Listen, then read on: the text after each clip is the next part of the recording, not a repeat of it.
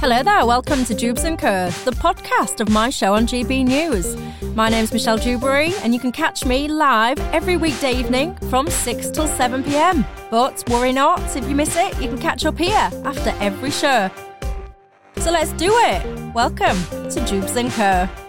My panel, we've got Director of the Reform think tank and former advisor to Ian Duncan Smith, Charlotte Pickles, and teacher and author Kevin Rooney. And we have a third guest, but they're not here yet, so I'm going to keep them a surprise until they do get here. That is for sure. It won't be long. I've got that on good authority.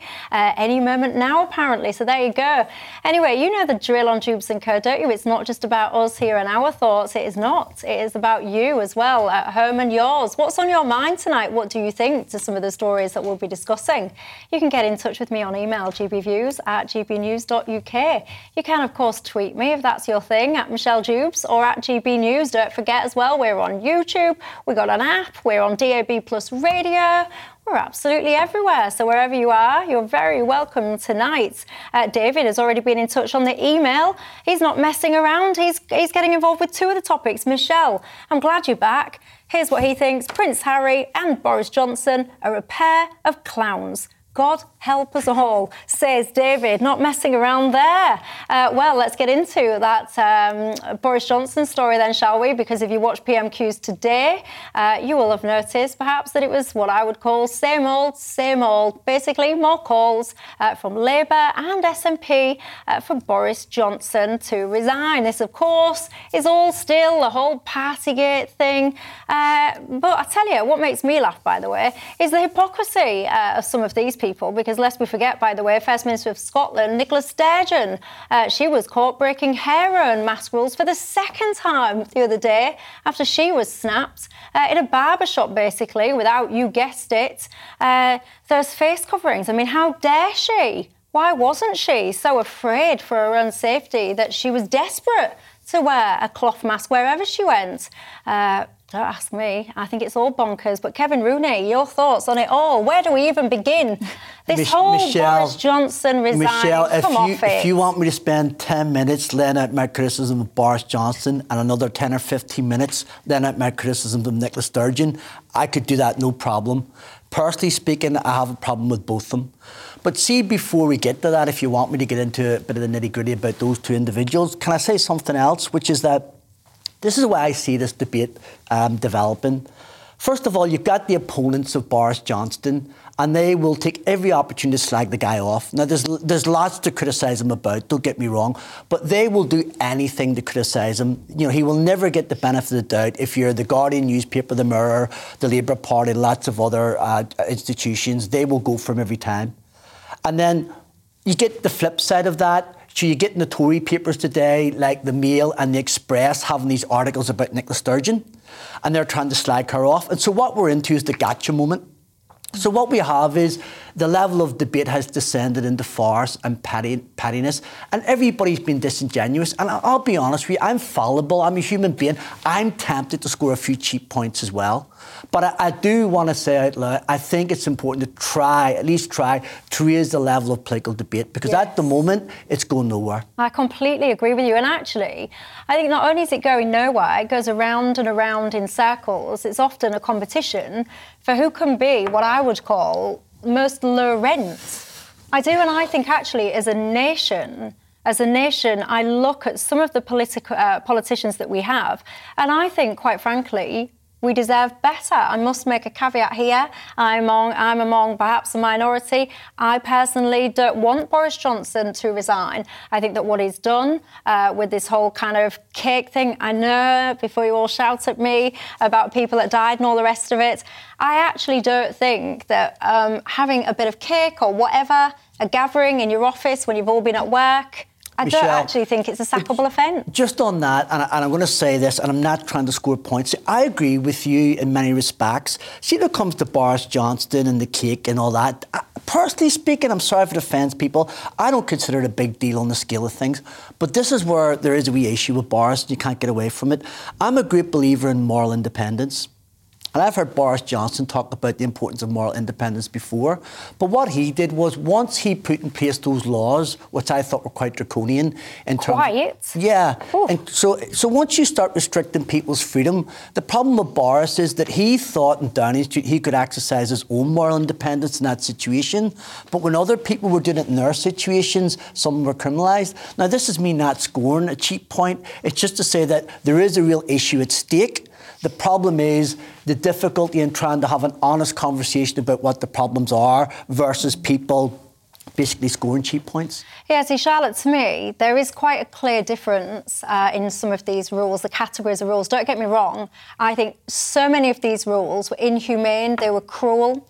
But when I hear Keir Starmer say, like, I think it was yesterday in the Commons, he's telling us all this awful story about someone, John, I think was his name, and he's telling us, you know, the stories about how lockdown impacted them, and we hear all of these politicians standing there saying, well, so-and-so was forced to die alone, and so-and-so couldn't go to a care home, and that's why Boris Johnson, you know, shouldn't be here. I look at them and I think, oh, come off it, you lot. It was you that voted for these rules, so if you're so desperate to tell us how inhumane they were, what did you vote for them for in the first place? So I don't really have a lot of time, personally speaking, for this kind of what I think is an agenda, just a purely political agenda to try and oust Boris Johnson.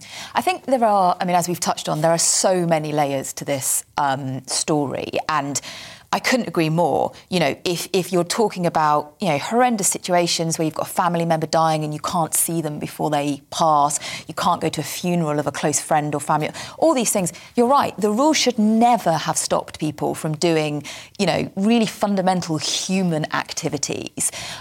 That's one thing. But the rules were put there, and actually the vast, vast, vast majority of the country abided by those rules, and they didn't do those things that are heartbreaking to hear about. And then you get to looking at Partygate and the fact that it isn't just the birthday cake. And I listen to the birthday cake story and I think, oh, for goodness sake, you know, kind of they were in an office, it was a surprise thing, you give a cake, fine. You know, I think the fines for that are, to be honest, slightly unfathomable. But it isn't just about that incident, is it? Because the Sue Gray interim report said there are 16 different incidents that are being looked at. The Met are investigating 12 different incidents. This is a pattern, this is a culture of law breaking at the height of government. Though. It's of like course. When you said 12, 16, it's basically more of the same. It's people at work in an office that got to the end of the day and basically said, oh, you know, let's have a beer, let's have this, let's have that. In the same way, by the way, and everyone seems to forget this conveniently, that the Labour Party, you know, there was that Keir Starmer picture where he was stood there with a beer and he said that he was working in his office and they got a takeaway, etc. You know, at the end of the day, there were rules that you physically couldn't break. So, for example, you know, hospitals wouldn't have let you in to visit people when they were dying. Yep. Funeral parlours wouldn't let you in. Yep. But ultimately, this whole you can go out for an hour or you can't do this or you can't do that. Many of the rules that were more flexible or less easily pleased, shall we say, a lot of people did break them. I think that's interesting. So I didn't go to any parties, even at work. In fact, I was locked down in my house.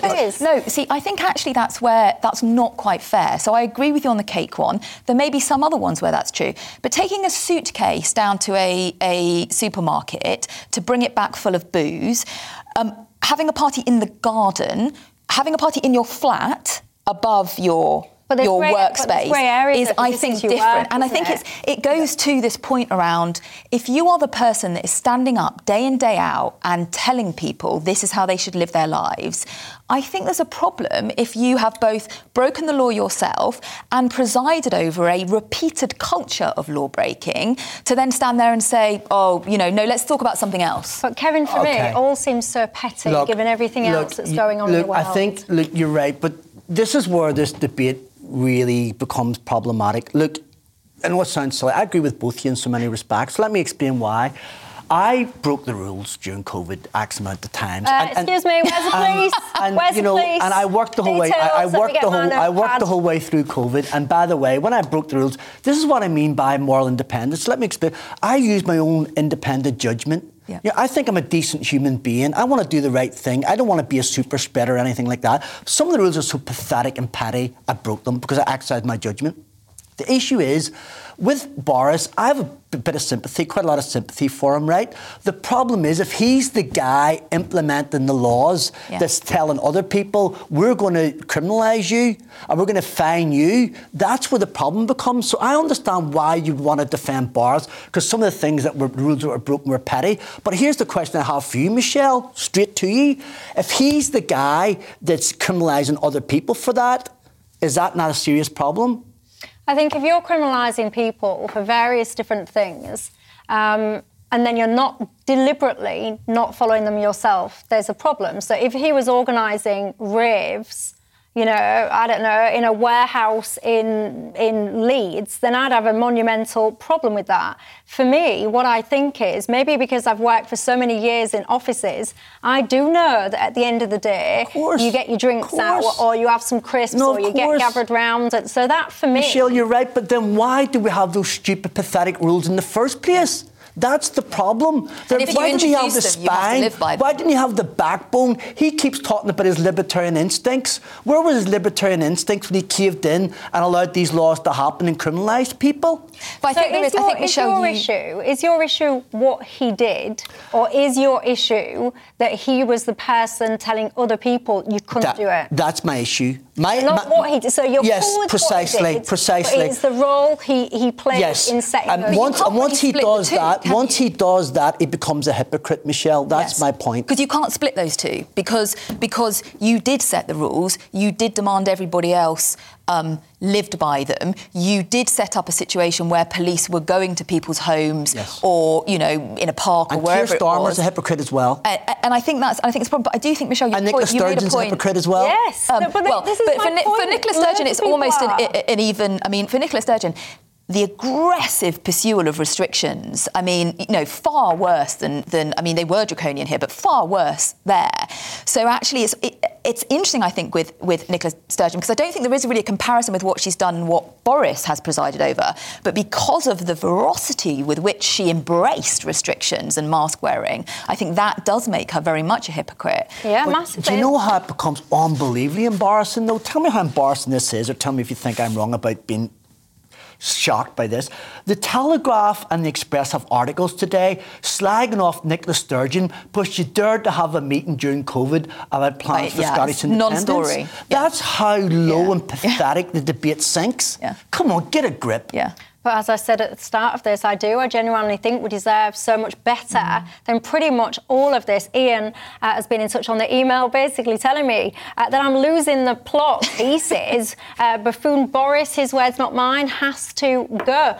And by the way, I'll leave you with this thought. Well, I'll leave you with two thoughts, actually, before I head to the break. My first one is, let's not forget, by the way, Boris Johnson was apparently in intensive care with COVID, which makes me wonder, by the way, if I was in intensive care with something, particularly something we knew little about, I'd be terrified, actually, to spend any more time with anyone than I needed to. So one of the whole things that I've personally learnt from a lot of this is actually, while we were having the kind of wits scared out of us, the people in the know, they weren't that scared, were they? And the second point I'll leave you to ponder while I take a quick break is, you see all these politicians now that are currently relaying to us all of these horrific stories. My heart breaks every time I hear one, people dying on their own, not being able to say goodbye to loved ones, etc. Where are those same politicians now? Why aren't they standing up, by the way? Because lots of hospitals, some care homes and other places, they still have what I would call deeply inhumane visitor restrictions. So where are these politicians now? Why aren't they standing up all this time on saying that these restrictions are unfair, inhumane and cruel? Or is that not a vote winner?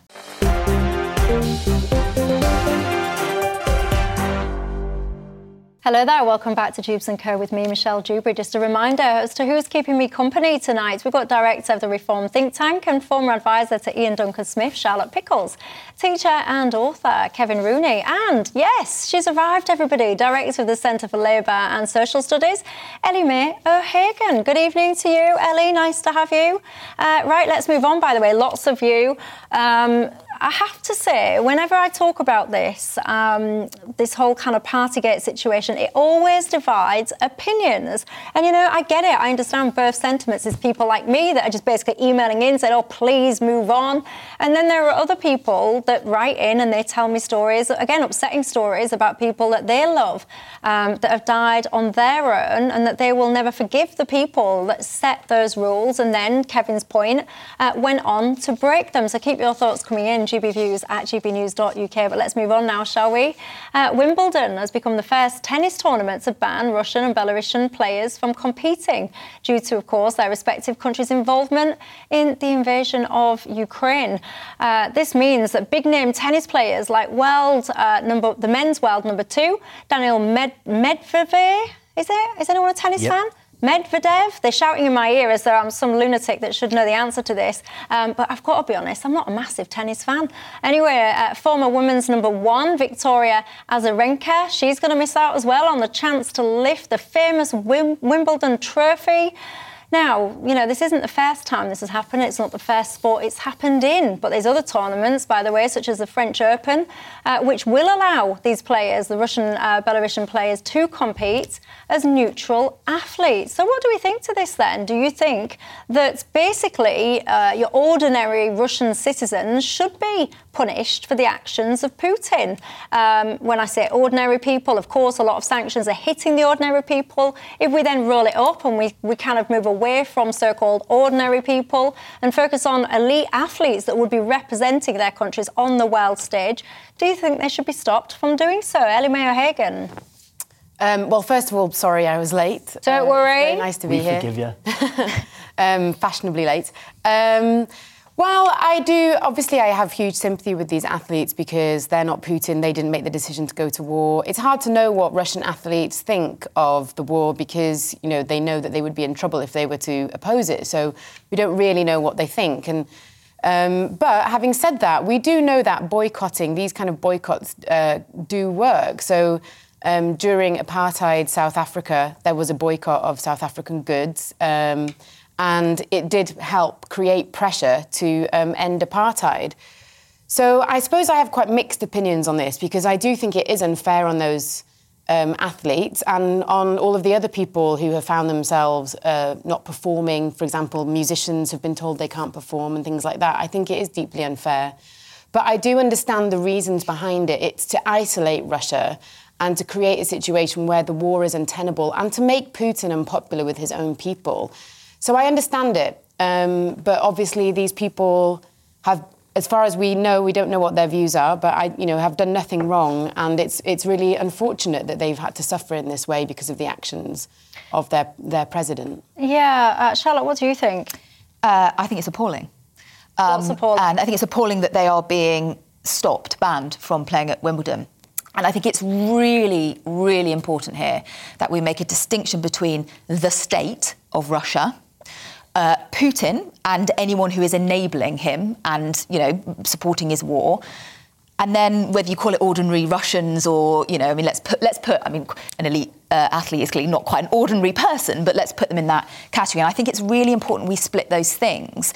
And there are ways of enabling Russian athletes to compete at the highest level, which wouldn't require you to endorse the Russian flag, the Russian state. So, for example, a completely different issue, but at the Olympics, we had a ban on Russia competing in the Olympics due to the drug scandal. So Russian athletes can compete under a neutral banner. So there's no reason why that couldn't have been implemented here. And the thing that I guess worries me the most about this is actually there's a risk that Ellie's right.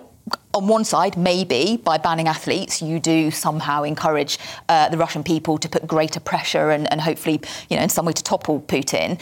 But actually the flip of that is that you further cement this idea that the West are anti-Russian.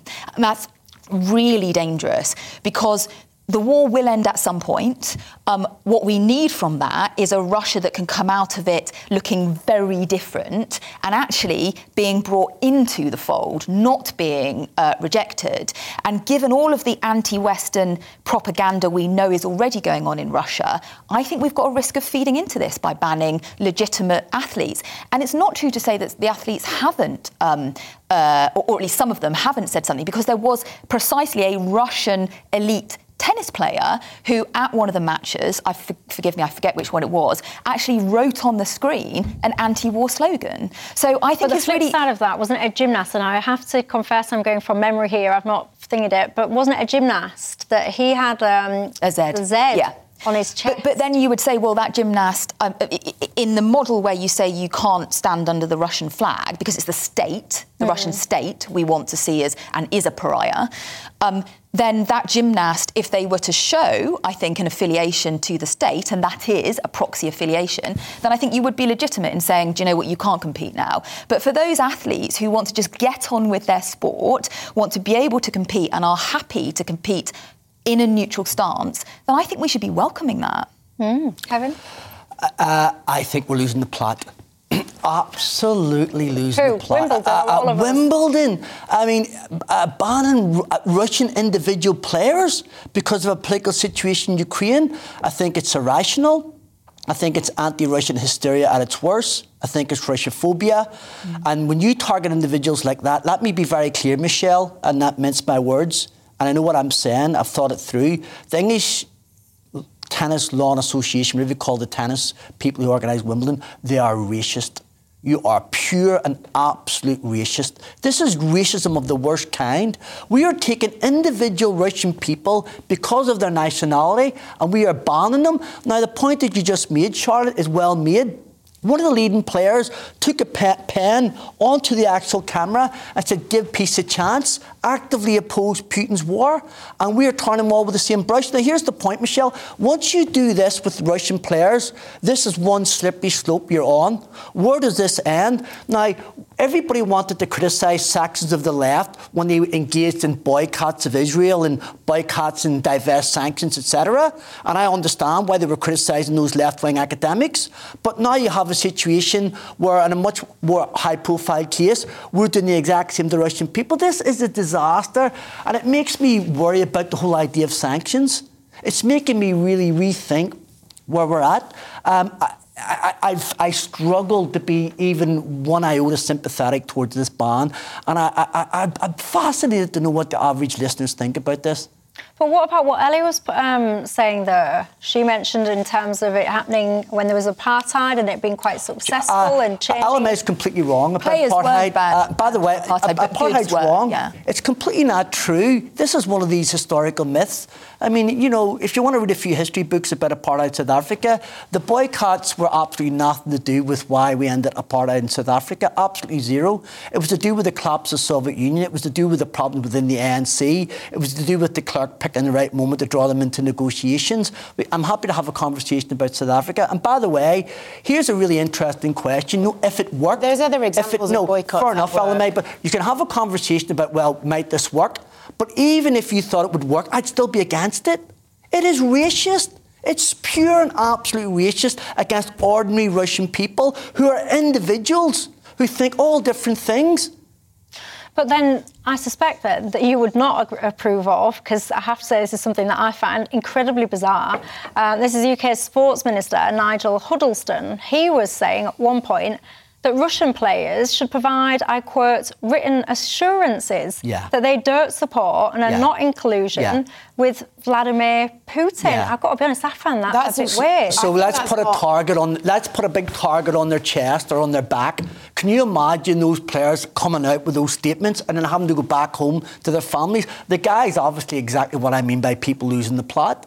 Ellie, what was you going to say? No, I think that's really unfair to ask those players to do that, because I agree with Kevin. You're setting them up in an impossible situation. Then either they withdraw from the tournament they want to be in, or they risk making themselves a target for the Putin administration. I think that's a completely unrealistic demand. I think they should they should have a consistent... I think the sports bodies should have a consistent policy on how to handle this situation, and it should not involve putting athletes in the firing line like that. I think that's completely unfair.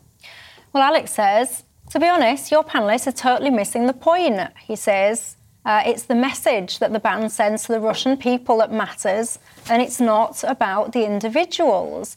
But you see, Alex, then my question to you would be, what message do you think it is going to send back to the individuals and ideally to, the Russian population? Do you think it's going to send back Putin is awful? Or, to Charlotte's point, do you think it's going to send... And I guess, also, to Kevin's point, that it's going to send back the message to the Russian people that actually look at the West. They are essentially discriminating against you, the Russian person. I'd be interested in your view. What message do you think it will send back?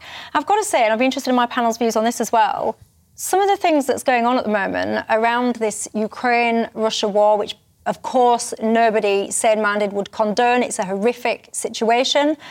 But I almost feel like people have gone into virtue signalling overdrive. They can't wait to tell everyone how much they oppose this war. They're changing their profile pictures on all social media. They're desperate to tell everyone that they're trying to get a refugee from Ukraine into their home. And they're trying to remove businesses out of the Russian markets. And I sit there and I think, but hang on a second, because if what you're saying to me is that you really oppose kind of, conflicts, wars, genocides, human rights abuses, whatever it is, what about all the rest of them that happen in the world? Why don't so many people focus on those? And then people will say to me, well, it's about the proximity, Michelle. It's because Ukraine is in Europe and it's close to home. So then I respond to that. What about the plights of all the people that's suffering in this country if proximity is your driver? There's so many people, when we talk about opening homes up and having vulnerable people come and get shelter, get aid, all of which, of course, I support. But there's a lot of people in the UK that could do with that kind of opening up and outreach of support from citizens here as well. Let me know your thoughts on that. Get in touch, gbviews at gbnews.uk. Tweet me at Michelle Jubes or at gbnews. Now, let's talk, shall we? Prince Harry. Am I going to go to a break or shall I talk about Prince Harry? I'm going to talk about Prince Harry, so I'm being told. Now, what do we think to this? You'll be familiar by now, of course, that this is a prince that apparently wants to protect his privacy. Got to say, he goes a bizarre way about it, though, doesn't he? He's doing deals all over the place with media outlets, so it seems. And today, he's done, or at least it's been broadcast today, a one-on-one interview with NBC, the Today Show there. He's talking about his visit to his grandma, the Queen, on Sunday. He says he wants to make sure she's being protected and has the right people around her. Got to say, there's been a lot of criticism, though, of his comments, a lot of calls of hypocrisy, of course, because him and Meghan didn't attend Prince Philip's memorial. And he's also, hasn't he, let's be fair about this, caused a lot of controversy on his family, towards his family. But let's have a little listen to some of the things that he was saying. It's just so nice to see her. You know, she's on great form. She's always got a great sense of humour with me, and I'm just making sure that she's, protected and got the right people around. Well, her. you make her laugh. That's what she always says. Did you do it again? Yes, yeah, I did. Both Meghan and I had tea with her, so it was really nice to catch up with her. And home for me now is for the time being, it's in the States. Well, let me know your thoughts on that. And Charlotte, for now, yours.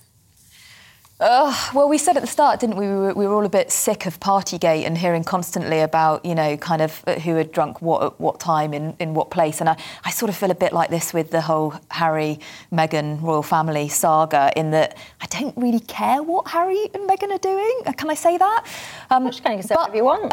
But I do think, on the specific question of again, coming back, I suppose, to the hypocrisy that we were talking about earlier, I do think it's at least a bit rich for Prince Harry to be coming out, sort of expressing concern about the Queen and the support that she has around him when, he has, one can assume, or one would assume, caused deep and immense pain for her in leaving the family and going over to America, and some of the things clearly that he has been saying. I also think it's interesting, isn't it? So, a lot of people have pointed this out, but he didn't come over for the Prince Philip memorial.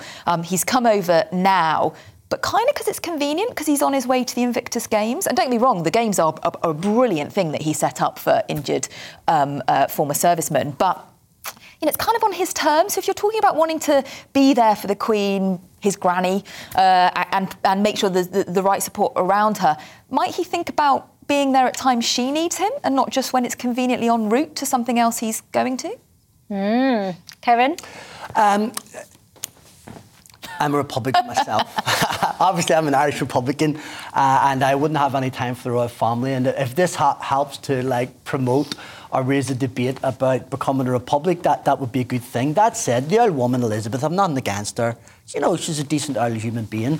I think I'm the counter. I love the Queen. Well, fair play to you, Charlotte. I've nothing against her personally. I just a bit of a Republican. But do you know what this reminds me of? This reminds me of Netflix. It's the line between celebrity and royalty. Which is which? It's like you're watching, I'm smiling to myself from a distance. What are we actually watching here? Are we watching The Crown, or we call that programme on Netflix? And I think it's everybody's celebrity watching and hanging on his word. But Michelle, am I allowed to say I'm not that interested in it, really? It's just a little bit Get out. It's just, yeah, sorry, I've got nothing more profound than that to say. It's funny you should mention that about the whole blurring of the lines, because the former MP, David Miller, Tory MP, he was on GB News earlier on today, and he was saying it's almost like they're in danger of becoming Kardashian-esque. Exactly. Prince Harry. Someone else has just written in, Peter, by the way, saying, why do you keep calling him Prince Harry? That is still his title, isn't it? I'm not wrong in that. I think he's still a prince. Yeah. Anyway, I'm sure you out there will correct me if I am indeed wrong.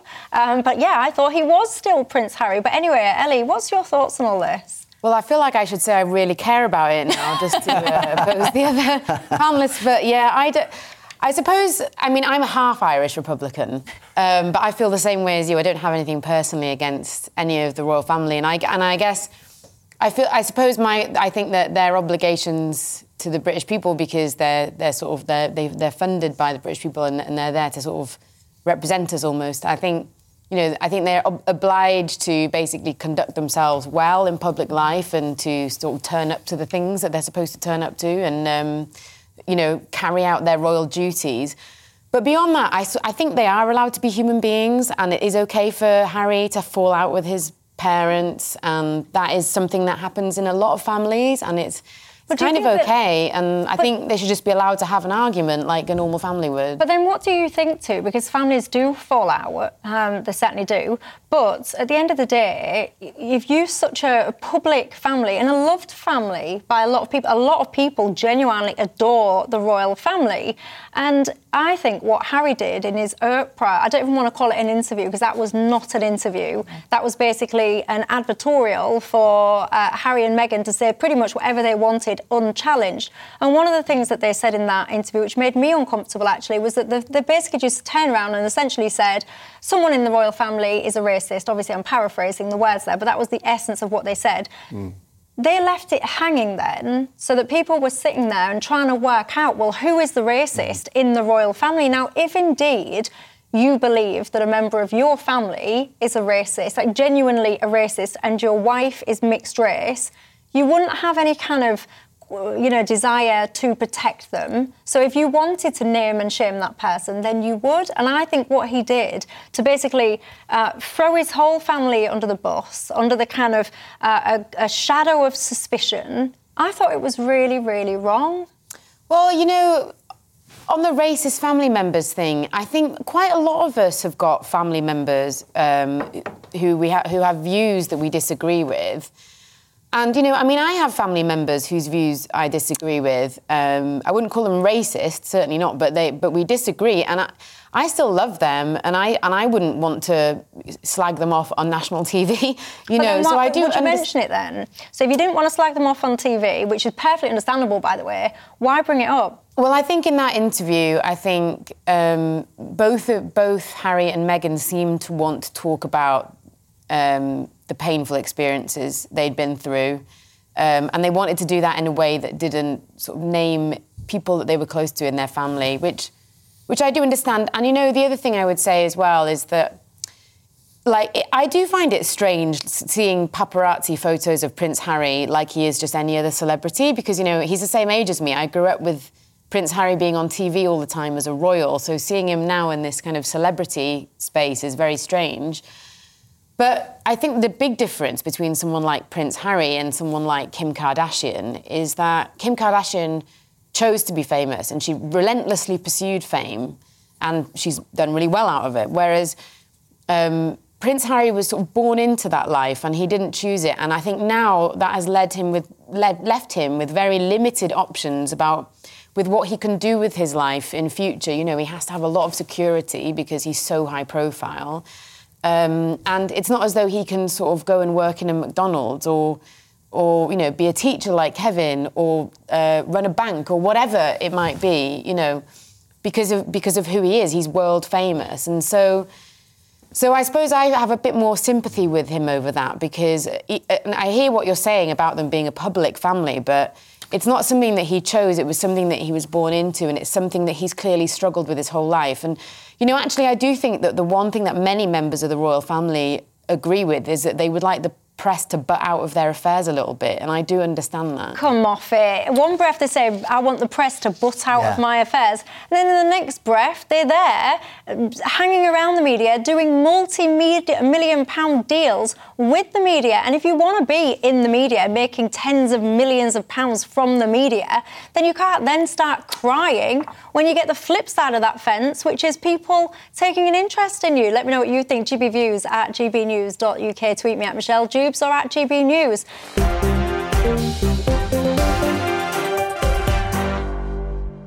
Hello there, welcome back to Jubes & Co with me, Michelle Dewberry. Let me just quickly remind you as to my panel this evening. We've got Director of the Reform think tank and former advisor to Ian Duncan-Smith, Charlotte Pickles, teacher and author Kevin Rooney, and Director of the Centre for Labour and Social Studies, Ellie Mae O'Hagan. I have to say, lots and lots of you guys have been in touch. Pretty much all of the topics that we discuss, there's never any kind of mass consensus. Lots of you have different opinions, which, by the way, I think is great. So I think it's healthy to have different opinions, disagree. Long may that continue. I tell you, Robert is not mincing his words, though. He says, tell this disgraceful person, I'm assuming you mean Harry, to stay in the US. I don't want to see his face on the front pages of our papers. Never mind anyone giving him interviews on television. Susan says, Prince Harry is delusional. His Oprah interview was incredibly hurtful to the Queen and must have caused her a great deal of anguish. Yeah, interesting. Deb says, though, I totally agree with Prince Harry. And she says the Queen does need the right people around her. Oh, I've just realised. Your last sentence to that, Deb, is, so Prince Harry should hurry back to the US. I thought I'd found an email then that was pro Prince Harry. Hence, I was reading it out with gusto. But there you go. If you agree, actually, with Prince Harry, you think that he is doing the right thing, coming back now to support his grandma, then get in touch and let me know. Anyway, let's talk about driverless cars very quickly, shall we? Would you get in one is my first question. I've been in one, I didn't like it, I didn't feel very safe, but would you? Would you be comfortable with that? Apparently they're not far off, and now under proposed changes to the highway code, if you own one of these driverless cars, you'll be able to watch telly whilst you're driving along. You won't be able to use your mobile phone, though. That will remain illegal. I mean, I don't even see how that would even work. Anyway, apparently, if there's a collision, it would see insurance companies become liable for the claims if the car was in driverless mode. So what do we think to this? Kevin, driverless cars, your thing? Are they the future? You know, there's a bit of a counterintuitive thing about them. I feel a bit strange about it, but then when I step back in my second breath, I think, God bless technology and science and innovation and progress. It's actually brilliant. And I think it's very good for the older people as well, and people who might have certain infirmities. So I think that's a very happy story. But can I think about something out loud, and the rest of our panellists could tell me if I'm wrong? I detect a wee subtext in this discussion, which is almost a distrust of drivers. A distrust of drivers using their sort of independent judgment and their independent decision-making. Well, do you know what percentage of recorded road collisions apparently down to human fault? Tell me. I was going to say, don't ruin my little thing and know the answer, because that would be a bit rubbish. Does anyone know on this panel what % of road collisions, the recorded ones, have human error as a factor in them? I reckon high. I don't know what the number is, but I reckon high. Very high. Wouldn't even know where to... Just hazard a guess, you three. 70%. 30%. 88%. I was closest. 88%. I said 80. Oh, did you say... Yeah, I think it's 8. No, 80. 88% of recorded road collisions apparently have human error as a factor in them. Yeah. So, Trev's just emailed in saying driverless cars is going to be a disaster, but does that make you think on? Now that I just told you that stat, Trev. Ellie? Your thoughts on these driverless cars? Would you get in one? Would I get in one? Probably on a not very busy road. Yeah. Just to try it, but I'd probably be, like, in central London, probably not. No. But, like, I'm from North Wales. In North Wales, probably. I'd give it a go. If it was in a field, maybe. Just might give have, it a go. a cow or a sheep or something, though, get in the way. Would you? Yeah. Would you get in one, I mean, Charlotte? you're joking, but yes. Yes, exactly. Would I get in one? Yeah, would you? I actually really like driving. So I kind of think there's also a bit of a spanner in the works here in that, no, I'd be terrified, I think, is the short answer. But also I think a lot of people who drive actually really enjoy it. And so I think there's some convincing to do to say that actually it would be a better experience to have a driverless car. But I do take the point about elderly people or disabled people. It could be amazing for, I think there are certain groups for whom this could be really liberating. But for me personally, I think I'd be terrified, and I quite like driving, so I'll probably stick with my old-fashioned. I don't even like cruise control. No. I don't even like... I don't have an automatic even. I like the gears. I like doing the hard work in a car. No, I agree with you, Charlotte, and I hope they give us the choice. If this is the way of the future and we start to get these driverless cars, and I hate to get the situation where we end up being almost forced to have one. Although that could be the most dangerous scenario, actually, when you have driverless and drivers on the road. You sort of need to go one way or the other. Why? Because apparently some of the risk to the driverless cars and when you have accident is actually not being able to predict what the driving cars, that's obviously not the right phrase to use, but being able to predict what people, given the 88% figure that you gave us, the risk actually to driverless cars is someone in a car who is driving, doing something that the car then can't respond to quickly enough. So are you telling me that they're going to go click, all cars are banned, did you drive? So they're talking about having lanes where it will stop, which will only be driverless cars for those lanes, and there'll be some form of technology. Gosh, I mean, we're getting into stuff I should probably stop at this point, but yes, these will be the risks they have to think through. I wonder, when society used to be transported by horse and carts, and then, all of these conversations about these things called motor cars, that all these people were having these grand ideas about we're going to have cars. I would love to have been a fly in the wall for a conversation now, because we all take motor cars for granted, don't we? Most of us get in them, have them, whatever it is. And here we are now talking about something that in a few years' time, they'll probably be the norm. And we won't believe that people, we'll sit there and tell our grandkids, well, we used to have these cars with these gear sticks and we used to sit in our first gear and this and that and the other, and they'll look at us like they're absolutely bonkers. Philip has emailed in and said, but Michelle, would I get into a driverless bus? No, he says, in capital letters. Nigel says, well, can a driverless car find a parking space? I would say, yeah. I think even my car can find a car parking space, but I don't know how to use it. Another Peter says, if you don't want to drive a car, simple, catch the bus. Lots of you, basically. Ian says, does this mean I could go for a night on the sauce then and I won't get done for drink driving? Well, the two panels say yes, but I actually don't think it does mean that. So I think if you have a driverless car, at least in the beginning, you have to be able to take control of it. Finally, Anthony's emailed in massive capital letters saying, dear Michelle, is there any subject in the entire world that you don't have a self-opinion on? No, there is not. This is an opinions show. And it would be a weird show if that was the case. Ellie, Kevin, Charlotte, thank you very much for your company tonight. Thank you at home for yours. Have a great evening, and I'll see you same time tomorrow.